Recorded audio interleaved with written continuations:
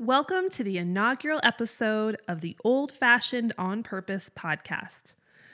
If you've ever felt a little bit uninspired with modern life, have felt the pull to get back to your roots, or maybe just find yourself being drawn to mason jars and chickens and you don't know why, this will be your new favorite podcast. So this very first episode is all about my personal journey into homesteading. Now, regardless of whether you have a homestead right now or you're just dreaming of one in the future, this episode is going to give you some really actionable information. And I think it's really going to inspire you as well to know that really anything is possible, no matter your situation, where you live, or your background. Because once you hear my story, you'll understand how I am the most unlikely homesteader. And really, in a million years, I couldn't have guessed that we would be doing what we're doing today. I'm your host, Jill Winger. And for the last 10 years, I have been helping folks learn how to leave the rat race and create the life they really want by taking the best of the old ways and weaving them into our everyday modern lives. So I'm super excited for this episode. You know, if you've followed me on my blog or on Instagram or YouTube, then you've heard some of our origin story before of how Christian's my husband, how we started this homestead path. So some of this might be familiar to a few of you, but today I really want to dive in deeper than I've ever gone before into our backgrounds and really what was the catalyst for us starting this extremely unorthodox journey and lifestyle that's completely changed our lives and really has been one of the best things that's ever happened to us.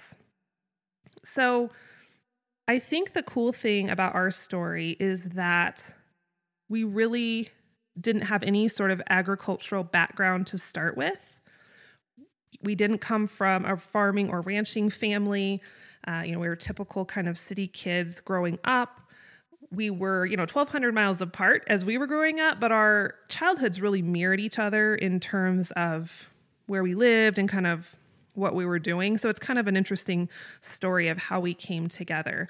But it really serves as proof that no matter where you are or what you know now, if you have homesteading in your brain and you can't stop thinking about it, it's doable and you can make this happen.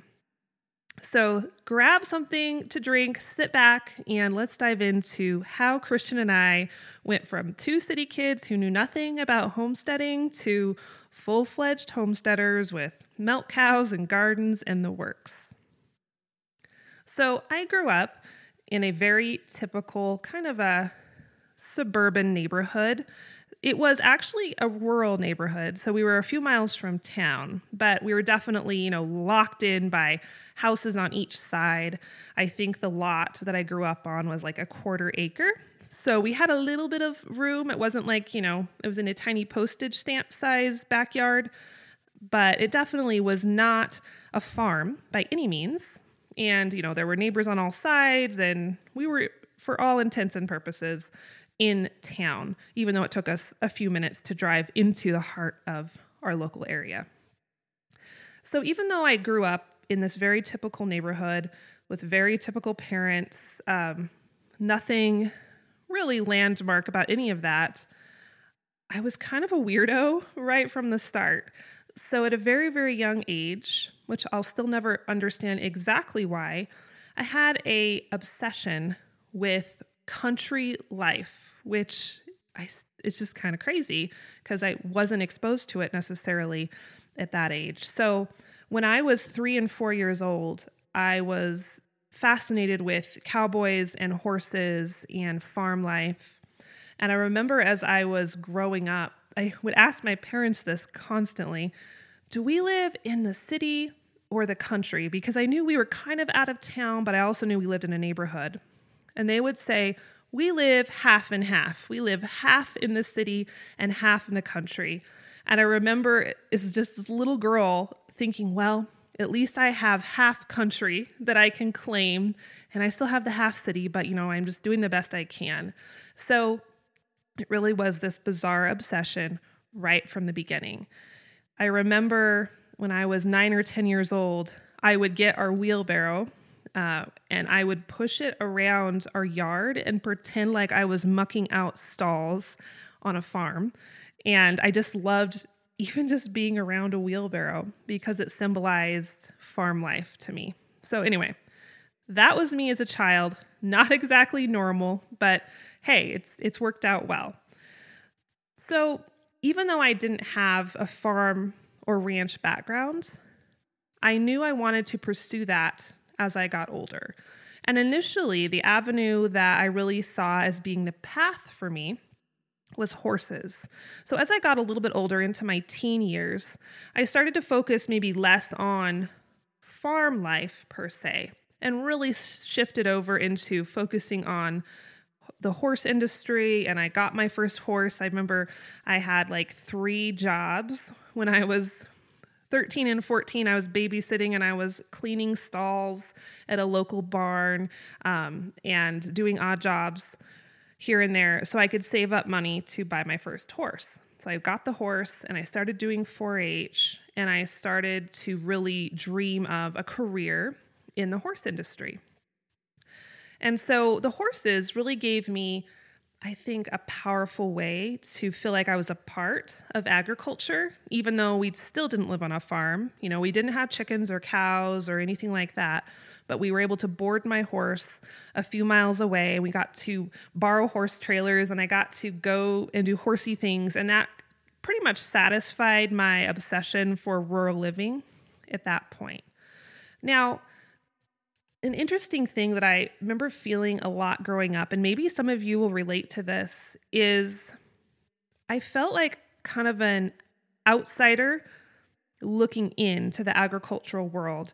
And I don't feel like anyone in the agricultural world ever made me feel like this on purpose.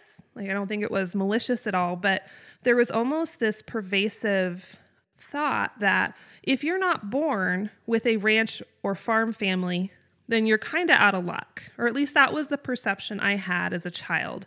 So I kind of felt like I didn't win the lottery because I wasn't born into this farm or ranch family.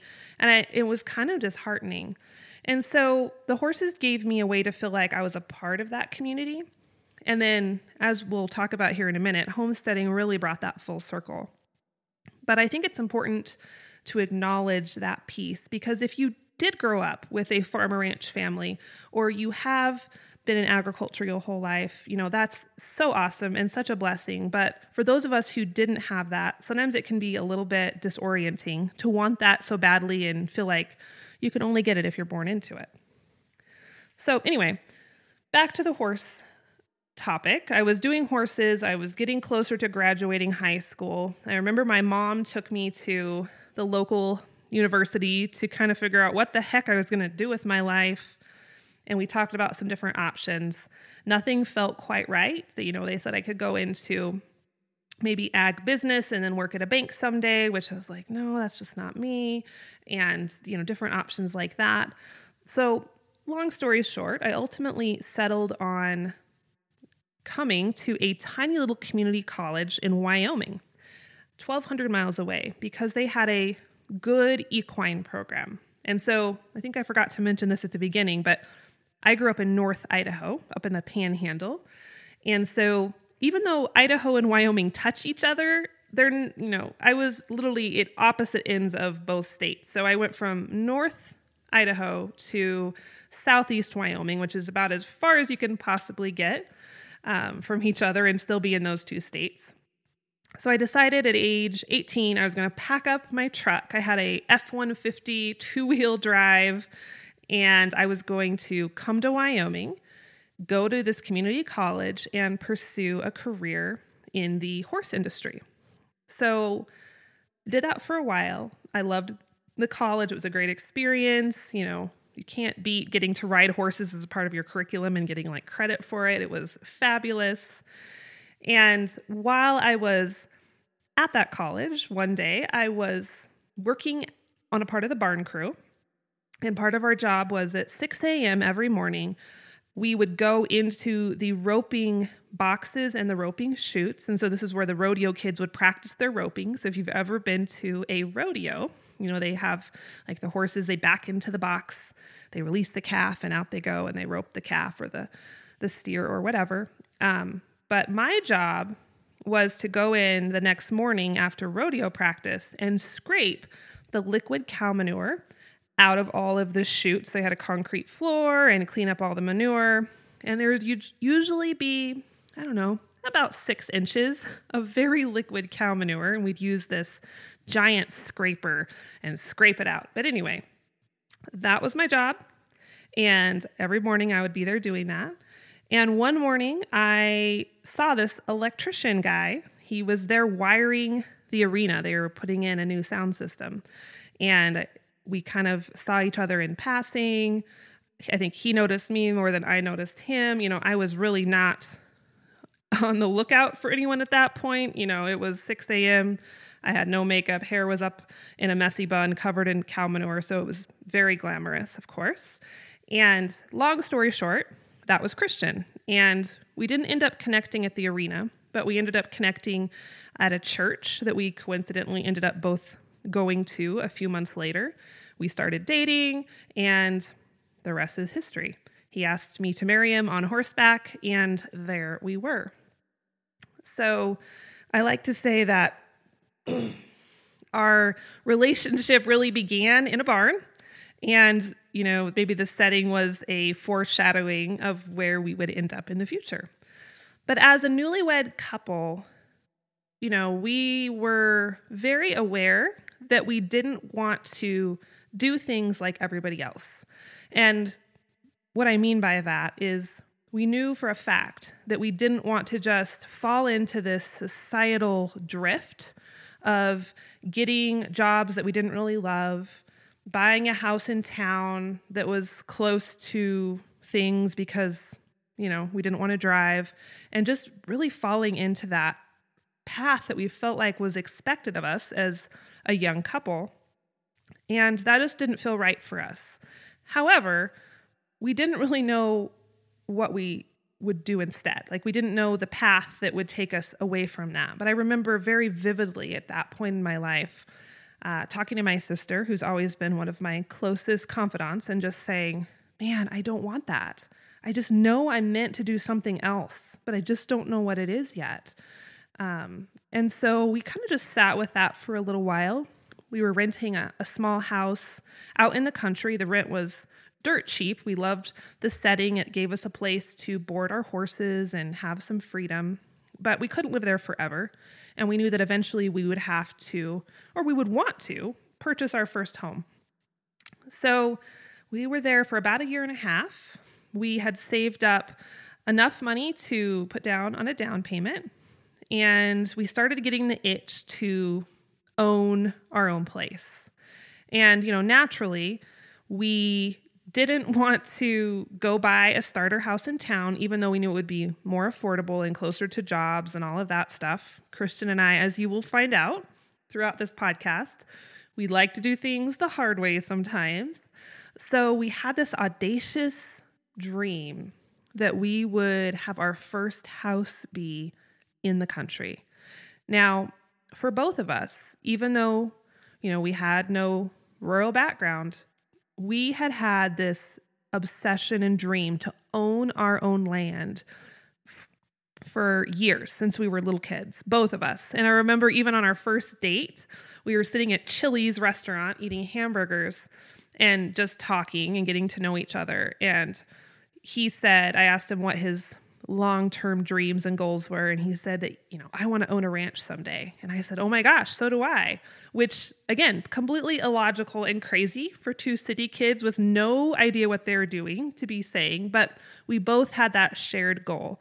And for us, owning land, even if it was just a little bit of land, felt like the ultimate, because it would be ours. We could put down our roots there. And, land is not something they're making any more of. So it felt like a really awesome, worthwhile investment.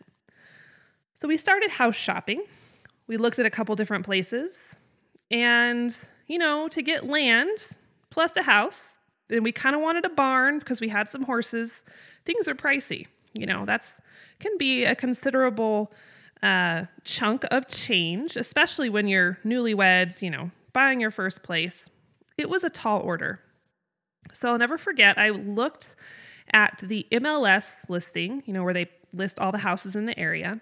I believe it was the day before Memorial Day in 2008. So we had some friends over for a barbecue. They had bought a farm not too long prior to that. And she had said, hey, if you're looking for property, instead of going to realtor websites, go to the MLS because they have everything, which, I was young. I had no idea. I was like, light bulb, I'm going to try that. So as soon as they left, I ran into our computer, looked up the website, and lo and behold, there was this little yellow farmhouse with 67 whole acres and some outbuildings. And I was just convinced that was the place for us. So it was like late night on, I think it was Friday, Memorial Day weekend. And so naturally, it's going to be hard to get a hold of a realtor, but I was convinced I was going to make it happen. So Saturday morning, we called up a realtor. We started to see if we could go look at the house. And it wasn't too far from where we were renting at that time. So thankfully, the realtor was willing to meet us there. And the minute we stepped foot on that property, I knew it was to be ours. And now I think I saw it differently than it actually was because I was so blinded by potential. But in reality, it was kind of a sad little property. It had been neglected for many, many years. Later we would find out that it had a string of renters in it that just did not take care of it and really kind of destroyed the place. It was a tiny house, about 900 square feet. And thankfully, the man who was selling it had purchased it in complete destruction, and he had brought it into, he had gutted it and brought it to a point where it was livable. He had basically just stripped the house down to bare bones because it was in such bad condition. And he had put in new sheetrock, new carpet, new floors, and things like that. So it was livable. Now, as far as the rest of the outbuildings went, they weren't so hot. There was a cinder block barn and a cinder block shop. Thankfully, even though cinder blocks are not the most beautiful building material, they were kind of the saving grace because they ensured that the barns didn't rot over the years. So they were sturdy and strong, not gorgeous, but they were packed full of trash. Like I'm talking, you walked into these buildings and the trash piles were up to your waist. It was everything from boxes of old Christmas ornaments, car parts, old clothes, every manner of trash imaginable. The barbed wire fences were really old. The posts were crumbling. The wires were broken and pieced together. The grass was tall and there was weeds everywhere. You could hardly see the driveway. And my personal favorite part, there was an old washing machine in the front yard, complete with old moldy clothes inside. So, I'm painting this picture for you. You can see this wasn't exactly a showcase property, but when Christian and I walked onto this place, we knew this was going to be ours. So we're not folks who take a long time to make decisions usually, which can be a good thing. Sometimes it's not so good, but it actually played out in our favor this time. And so we put things into motion immediately to start getting this house. We couldn't get a first time home buyers sort of set up with a bank because it was 67 acres, and they're kind of like, hey, your first time home buyer sort of thing is supposed to be for little houses in town. So we had to kind of work around that. But our down payment was sufficient. And the good thing about buying a property that is in such bad shape, it didn't cost a whole lot. So we were able to get that land that we wanted really more than anything and get things rolling without having to stretch our finances too much. And so, as you probably guessed, that little rundown property is where we live today. And if you ever want to see pictures of that, there are plenty of them on my blog, and I'll leave some links to the particular blog posts that have those photos. We'll put those in the show notes. But it's come a long way. When we initially closed on that house, the house we have now, we signed the paperwork, something came over me. And prior to that, really, I knew we wanted to live in the country. I knew we wanted room for our horses. That was kind of our main goal in purchasing a property outside of town. But I had forgotten the piece of me that had craved chickens and big red barns and that sort of slower country life as a child. That part of me had been hibernating. And when we purchased this property, I remember walking onto it a few days before we finalized the paperwork. I was literally hit with this, I don't know how to describe it, almost like a lightning bolt of inspiration. It was almost a sort of spiritual experience as I started to think of all the things that were possible now that we were landowners. And I'll never forget it. I remember going home to our rental property that we were packing up and getting ready to leave, and I didn't sleep for 3 or 4 nights. Not because I was nervous, but because I was so wildly excited to get started. And of course, I wanted that property for our horses, but I started to think, what else could we do with this property? How else could we make it profitable? What else could we grow? Maybe we could even grow food, and maybe we could grow food that would offset our grocery budget, which would help that property technically almost start paying for itself. It's never going to really pay for its entire mortgage payment, but it's going to help offset things. And so I started dreaming and scheming, and I couldn't get it out of my head. Now, once we got on the property, it took us a few months to get things sorted out, get moved in. We had to rebuild a lot of the fence just so it would be safe for our horses to be here. That took us a little while since it was in such bad shape. So I got distracted with that for just a few months. And then one day I got to thinking, well, we have these horses, and anyone who has horses knows that they produce a lot of horse manure. It's a byproduct, right? And there's this pile of horse manure growing in the backyard, and I knew that it would be a while before we could afford a tractor that could move the horse manure or spread the horse manure. And I thought, I don't want this pile to look like Mount Everest in a year or two. What on earth are we going to do with it? So I got the wild idea that, hey, we can turn this manure into compost, right? And I got some books from the library. Kind of prior to that point, compost was a foreign concept to me. I got some books, started figuring out. I learned that it has to be piled high. It needs to have some moisture. It needs to be able to get hot enough in the middle to kill weed seeds and make it really, really good. And so I convinced Christian to take some of the old scrap lumber we found lying around the property and build me these 2 cute little compost bins. And we built them on the edge of our yard. We didn't even have a garden tilled up yet. There was not a garden plot when we purchased the property, so you're still figuring out where that would be. But I knew I had this compost bin. So we built 2 side by side, one that would hold the fresh compost and one that could hold the finished compost. And I'll admit, Christian was not overwhelmingly excited to build the bins because we had so many other projects to do at that point, but I was dead set it was going to happen. And so he dutifully did his job. And as we were drilling post holes that night in August and nailing the old boards up, I just knew that this was the beginning of something bigger. And I started to dream of the garden where I would mix the compost into the soil and the vegetables that would grow from that nourished, rich soil. And then all the things I could do with the vegetables, the canning and the fermenting, and how I could use the vegetable scraps to eventually feed a flock of chickens that I was, of course, going to get next. And then the chickens would give us eggs, And then we could get a milk cow, and the milk cow would add more manure to the pile that would in turn nourish the garden and start the process all over again.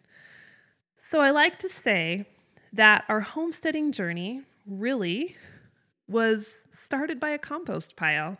And that was really the first step that we took into making our dreams bought this property. And for those of you who have followed me online, the rest is really history. From that point forward, it was a process of learning new skills and trying new things, making lots of mistakes. And you fast forward to where we are now. We're still in that same little property, but it looks a lot different now. We remodeled the house. We've added new barns, new fence lines, new gardens.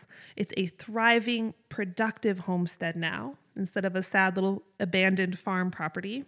And homesteading has, without sounding cliche, seriously changed our life. Homesteading not only fulfilled those dreams that Christian and I had as children, but it gave us that foothold in the agricultural world that we had always wanted but thought was unattainable for us since we weren't born into it. And it gave us a lot of confidence. We went from kids who didn't really know how to do anything to knowing how to build buildings and milk a cow and breed cattle and grow vegetables and build fence and handle animals and do everything in between. And so it really boosted our skill sets, which in turn just fed our creativity and our confidence and has been a game changer for us all the way around. Now, homesteading has also helped us to create a tribe of like-minded people, and I'll tell that story in a later episode, but that's also been really valuable to find folks who are like-minded and who think the way we do and have the same aspirations. That's a really valuable piece to find those friends and colleagues, and that's been a priceless part of this journey. So, as we wrap this up, and I want to think about how you can apply this to your own life and your own homesteading journey. No matter where you are, no matter if you plan to get your homestead next year or in 10 years, or maybe you're living a life and on the homestead right now, I've been thinking about, what really made Christian and I successful at the beginning and what gave us the most ability to really create the homestead of our dreams. And I think there were a few things.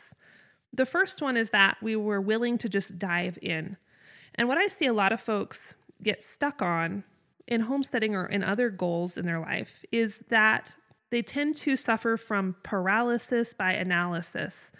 And it's so easy to spend so much time researching and planning and looking at all the options that you can almost get into that cycle permanently, and you never push yourself off the ledge, jump off the cliff, and start moving forward.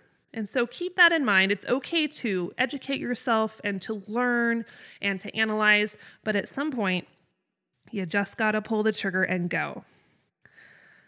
The other thing that was a huge part of our success was our willingness to make mistakes. And holy cow, we have made some big ones. Every mistake under the sun, we've been there, done that. The trick is we didn't let them knock us down permanently. So we made the mistake, we picked ourselves up, shook ourselves off, and kept moving forward. And then the third and final thing was that we were able to teach ourselves. And that's not to say that there isn't a time and place for mentors or having local friends come and show you the ropes. But if you can really hone your ability to teach yourself skills, or at least to get yourself started, and you can use books or blogs or podcasts or YouTube videos, and you can get really good at understanding how you learn and how to absorb the information and then apply it, that will take you a very long way. Because in our age of information, it's never been so easy to learn new skills. I don't care if it's underwater basket weaving or how to milk a cow. There is an article or a blog post or a video out there that's going to show you how to do that. If you can understand how to take that information, apply it, and take action on it, there's really nothing you can't teach yourself. Well, with a few exceptions. Maybe let's not learn brain surgery or rocket science from YouTube, but you know what I mean. So that's the beginning of our journey, and I can't wait to dive into more of the moving pieces in future episodes. We'll be talking about how we started our homestead on just one income. Being debt-free has been a really big part of Christian and I's story and really enabled us to do what we wanted to do long term. We'll talk about how we started our businesses that now fund and fuel all of our homestead projects and beyond, some of the mistakes we made. We'll be talking a lot about the mistakes because there's lots of them. What to look for when you're looking for your first homestead property. Lots of good stuff coming up. So if you're ready to do this homestead thing, but you're feeling a little bit unsure of where or how to start, well, you're in the right place because that is my specialty. I have created an entire library of resources just for homesteaders like you, whether you're new or experienced, and you can get complimentary access to this library right now at theprairiehomestead.com/grow. We're going to leave a link to that in the show notes. But if you just go in there, type in your email, you're going to get instant access to this library. I'm covering everything from homestead action plans where you can fill out a template, garden guides, chicken stuff, cooking information, and everything in between. And that's all for this episode, folks. Thanks for listening. And I would be so grateful if you would hit subscribe and jump over to iTunes and leave a quick review. That's all for today, but I can't wait to see you in the next episode of the Old Fashioned on Purpose podcast.